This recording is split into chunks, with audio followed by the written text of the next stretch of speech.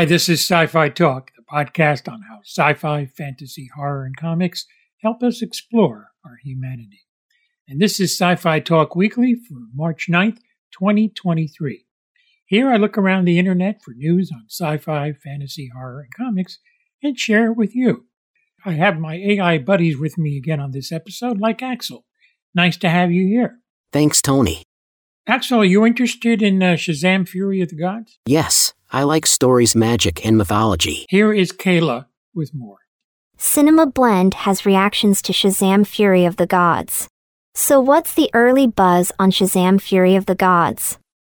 To kick us off, Cinema Blend's own Eric Eisenberg was largely positive towards the 2023 new movie release, saying that while it's not exceptional, it's a fun watch overall. Black Girl News founder Jamie Broadnax pointed out in her reaction that the trademark style of humor from the first Shazam movie is retained in Fury of the Gods, while also praising the action, characters and, in a later tweet, the design of the dragon that Lucy Liu's Calypso rides. Brandon Davis from comicbook.com was also among Shazam! Fury of the Gods supporters, and along with highlighting how its theme of found family shines, mentioned how the movie does a good job of including some horror elements among the lightheartedness. This is Kayla reporting.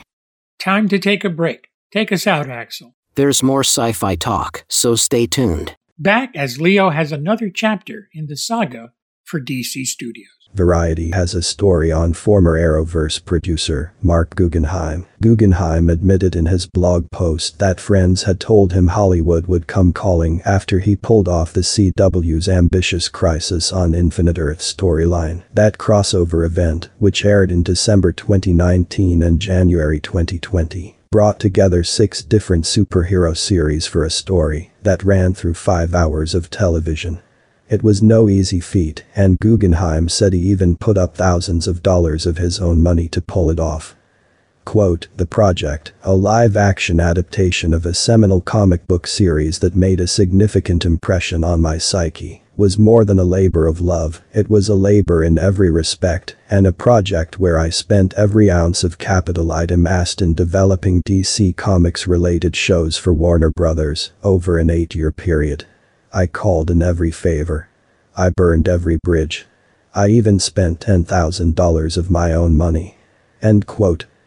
Guggenheim decided to reveal all this after James Gunn announced that he assembled a writer's room to help chart out what the new DC universe under his and James Safran's leadership is going to be. He wrote on his blog, "Suffice it to say, I am not among that group. I am not particularly surprised. In fact, I assumed that they would assemble some kind of brain trust to help facilitate what I hoped would be a vision as ambitious as the DC universe deserves. But I'll be honest. I would have liked to have gotten at least a meeting. A small recognition of what I'd tried to contribute to the grand tapestry that is the DC universe." More at Variety.com. This is Leo reporting. What do you think of what's going on with DC, Axel? It's a work in progress. Oh, you're very diplomatic. And here is more on the Flash movie with Palisa. Thanks, Tony. Screen Rant has a story on Michael Keaton's return as Batman in the Flash movie. The Toy Arc shared new looks at the toy line from McFarlane Toys for the Flash, which included a description for Keaton's return as Batman. According to the description, the Flash will see Miller's Barry Allen find Keaton's Batman in an alternate 2013, while looking for Ben Affleck's version of The Dark Knight. Keaton's Bruce Wayne has retired from being Batman for a long time, which explains the dusty state of his Batcave in the trailers, and has to don the cowl once more to save the multiverse. Check out the full description. When Barry Allen arrives in an alternate 2013, he urgently seeks out the expertise of his friend and mentor Bruce Wayne, but the one he finds in the multiverse is different on all fronts, older, long retired from service as Gotham City's protector, and somehow even more hardened than the billionaire superhero Barry has grown to know. With a global threat on the horizon, Bruce Wayne must decide whether he can become Batman once more. More at ScreenRant.com. This is Palisa reporting. Superman the movie returns to the big screen. Here's the detail. Variety reports that Superman the movie is getting a new release. A re-release of Superman the Movie will kick off a year-long 100th anniversary celebration of Warner Bros. Studios across the UK and Ireland, Warner Bros. Discovery has revealed. Warner Bros. Was founded by Albert, Sam, Harry, and Jack Warner and incorporated in 1923. The Superman re-release at BFI South Bank and BFI IMAX in April will coincide with the 85th anniversary of the character. More at Variety.com. To finish off our DC coverage, what do we have, Axel? A new DC animated adventure. Batman allies get Elseworlds treatment in Batman, The Doom That Came to Gotham. As is commonplace in an Elseworlds tale, the Caped Crusaders' closest allies appear as altered versions of themselves in Batman, The Doom That Came to Gotham, which is available to own on digital, 4K Ultra HD Blu-ray Combo Pack and Blu-ray on March 28, 2023 from Warner Bros. Discovery Home Entertainment. Leo has an update on a new Alien movie. Variety has news on the new Alien movie. While the premise for the yet-to-be-titled movie has been kept under wraps, the studio did reveal that the film will follow a group of young people on a distant world who find themselves in a confrontation with the most terrifying life form in the universe. Those who will be faced with the terrifying forms are David Johnson, Archie Reno, Isabella Merced, Spike Fern and Aileen Wu, all of whom will join the previously announced lead, Kaylee Spiney. The Star Wars universe is going through some changes. Variety reports on the uncertain status of the Star Wars movie universe. In December 2020, Lucasfilm chief Kathleen Kennedy announced that Wonder Woman Helmer Patty Jenkins would direct the next Star Wars movie, the one-off adventure Rogue Squadron. But in September 2022, Disney pulled the title from its scheduled December 2023 release, and sources with knowledge of the production say it is no longer in active development at the studio. A rep for Lucasfilm did not respond to a request for comment. In December, Jenkins said in a statement that she was still developing Rogue Squadron, but I don't know if it will happen or not. Meanwhile, Variety has learned that a possible Star Wars feature produced by Marvel Studios chief Kevin Feige is also no longer in active development at Lucasfilm. When news of Feige involvement with a Star Wars film broke in September 2019, it churned up fan speculation, since widely debunked, that he was in line to replace Kennedy as the leader of Lucasfilm. The movie remained alive as recently as May 2022, when screenwriter Michael Waldron, Doctor Strange in the Multiverse of Madness, told Variety that he'd started working on a Star Wars screenplay for Feige. "I'm enjoying having the freedom on that to do something that's not necessarily a sequel or anything." As for Rian Johnson, the in-demand filmmaker has made no secret that he still wants to make the Star Wars movies he first announced in 2017 before the release of his film The Last Jedi, and Kennedy has been clear that Lucasfilm still wants him, too. But Johnson's immediate priorities, continuing his Benoit Blanc movies with Daniel Craig for Netflix, and Season 2 of hit Peacock series Poker Face with Natasha Lyonne, will keep him occupied for the foreseeable future. So what Star Wars movie could slot into that open December 2025 release date? Sources say Thor: Love and Thunder filmmaker Taika Waititi continues to work on his possible Star Wars feature, and he would most likely have a part in it as well. Lucasfilm has yet to officially confirm it. Sources say the studio is committed to a Star Wars movie from director Sharmeen Obaid-Chinoy, a two-time Oscar-winning documentarian, Saving Face, A Girl in the River, The Price of Forgiveness, who made her live-action narrative debut with 2 episodes of 2022's Ms. Marvel for Disney+. Damon Lindelof, Watchmen, and Justin Britt Gibson, Counterpart, were attached in October to write the script for that movie. This is Zoe reporting. They need the Force. Yes, the Force should be with them and all of us as well. Time to take a break, Axel. Sci-Fi Talk with Tony Tolato returns in a moment. Troy Baker, who worked on the video game The Last of Us, returns to that universe in live action. Axel, do you know who he voiced in the game? Yes, Joel, now played by Pedro Pascal in the HBO series. Very good. Let's find out about Troy. Deadline has an interview with Troy Baker on his role as in The Last of Us. This year marks the 10th anniversary of the Last of Us video game, along with the 3rd anniversary of the game sequel. Considering that you've originated the role of Joel, inarguably one of the most iconic characters in video game history. How has it been stepping back into this world for you? Troy Baker responds, I feel like I've never left. And I kind of knew that was going to be the case the second that I met him. Anthony Hopkins tells this beautiful story when he first read the script for Silence of the Lambs. He got to about page 10 and put it down because he was afraid that he wouldn't get the role, and I've felt that before.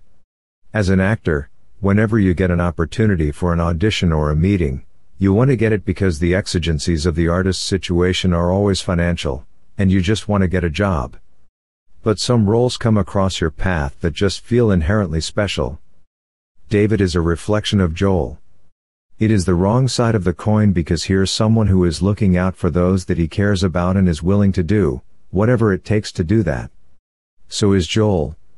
Maria, played by Rutina Wesley, is one of my favorite counterpoints to Joel because you see a parent who lost her son, within days of Joel losing Sarah, as played by Nico Parker. So, to me, James was a good guy, and this world has been hard on him too. And if you look at these people, they arrived here to what they thought would be the promised land, and they had one hard winter, which turned them into the worst versions of themselves. And I think this episode is a good lesson to learn that we are all one bad day away from being, at least by some degree, the worst version of ourselves. More at Deadline.com.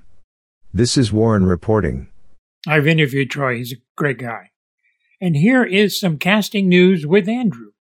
In casting news, Variety reports that HBO Max's The Batman spin-off series The Penguin has cast Clancy Brown in a recurring role as Salvatore Maroni, a notorious Gotham City crime boss. The character was referenced repeatedly in The Batman, as his arrest by corrupt Gotham officials and the collapse of his criminal empire allowed for Carmine Falcone's organization to rise. Deadline reports that Lucifer alumna Leslie Ann Brandt is set for a key recurring role in upcoming The Walking Dead spin-off with Rick Grimes and Michonne. She will play Pearl Thorne in the 6-episode series. Character details are being kept under wraps. Production recently got underway in New Jersey. New Jersey? Yes, New Jersey. This is Andrew reporting. Staying on The Walking Dead, a new image from that series was posted by Denai Guerra. And here is Kirsten. Thanks, Tony. Collider has a new image from The Walking Dead Rick and Michonne spin-off. The new photo was posted by Denai Guerra on her Twitter with the caption, "Have you seen this man?" This makes sense given how the original series ended, with Michonne out searching for Rick, after she learns that he had survived his supposed death in Season 9. Scott M. Gimple, the chief content officer of the Walking Dead universe, has previously described the upcoming series as a romantic saga of the dangerous road to each other, and the road they must find with each other, cornered by a new civilization and hordes of the dead, so it seems that the show's story tackles the couple both finding each other and facing the new world together, which could lead to new and interesting aspects of the series we have yet to see. More at Collider.com. This is Kirsten reporting. This is interesting. Noah has a little bit of the timeline for Dr. Leonard Bones McCoy of Star Trek. Screen Rant also has a story on the timeline for Star Trek's Dr. McCoy. Leonard McCoy was born in Atlanta, Georgia in the year 2227 to a father named David and an unknown mother. He began his secondary education at the University of Mississippi in approximately 2245, and while there, he met the Trill symbiote Dax, who would later recount her experience with the young McCoy when she was much older in Star Trek Deep Space Nine. McCoy eventually graduated from medical school in approximately 2253 and joined Starfleet as a medical officer without attending Starfleet Academy. In 2266, just a few short months before joining the USS Enterprise, McCoy visited Capella 4 where the natives would refuse his medical aid. More at ScreenRant.com. This is Noah reporting. Why is he called Bones? It's an old term, short for sawbones, that they used to call doctors when they literally had to use a saw to treat patients. Fascinating. Fascinating, yet also painful. Lastly, there are tributes coming in for Tom Sizemore, who passed this week. Deadline has some reactions. From Bai Ling. I could not bring myself to write about Tom Sizemore. Whole evening news hit me so hard. I refused to believe that he left us so sad, crying. Luckily, I was with friends, and we were on our way to sing karaoke, and I sang the song to dedicate to Tom, Tears in Heaven. Wendell Pierce. One of my first films was with Tom Sizemore, a bon vivant and great actor. God bless him. There's more at Deadline.com, and my interview with Tom on his film Central Park Dark will be reposted soon. We also talked about his sci-fi movie a little bit, Strange Days. Well, a tough loss in Tom Sizemore, a talent that I thought was really only skimmed the surface. Thanks for joining me. Axel, take us out to Larry Cardarelli's theme. And thank you all for listening to Sci-Fi Talk Weekly. Subscribe at Apple Podcasts or wherever you get your podcasts. For Tony Tolato, this is Axel. Nice, Axel.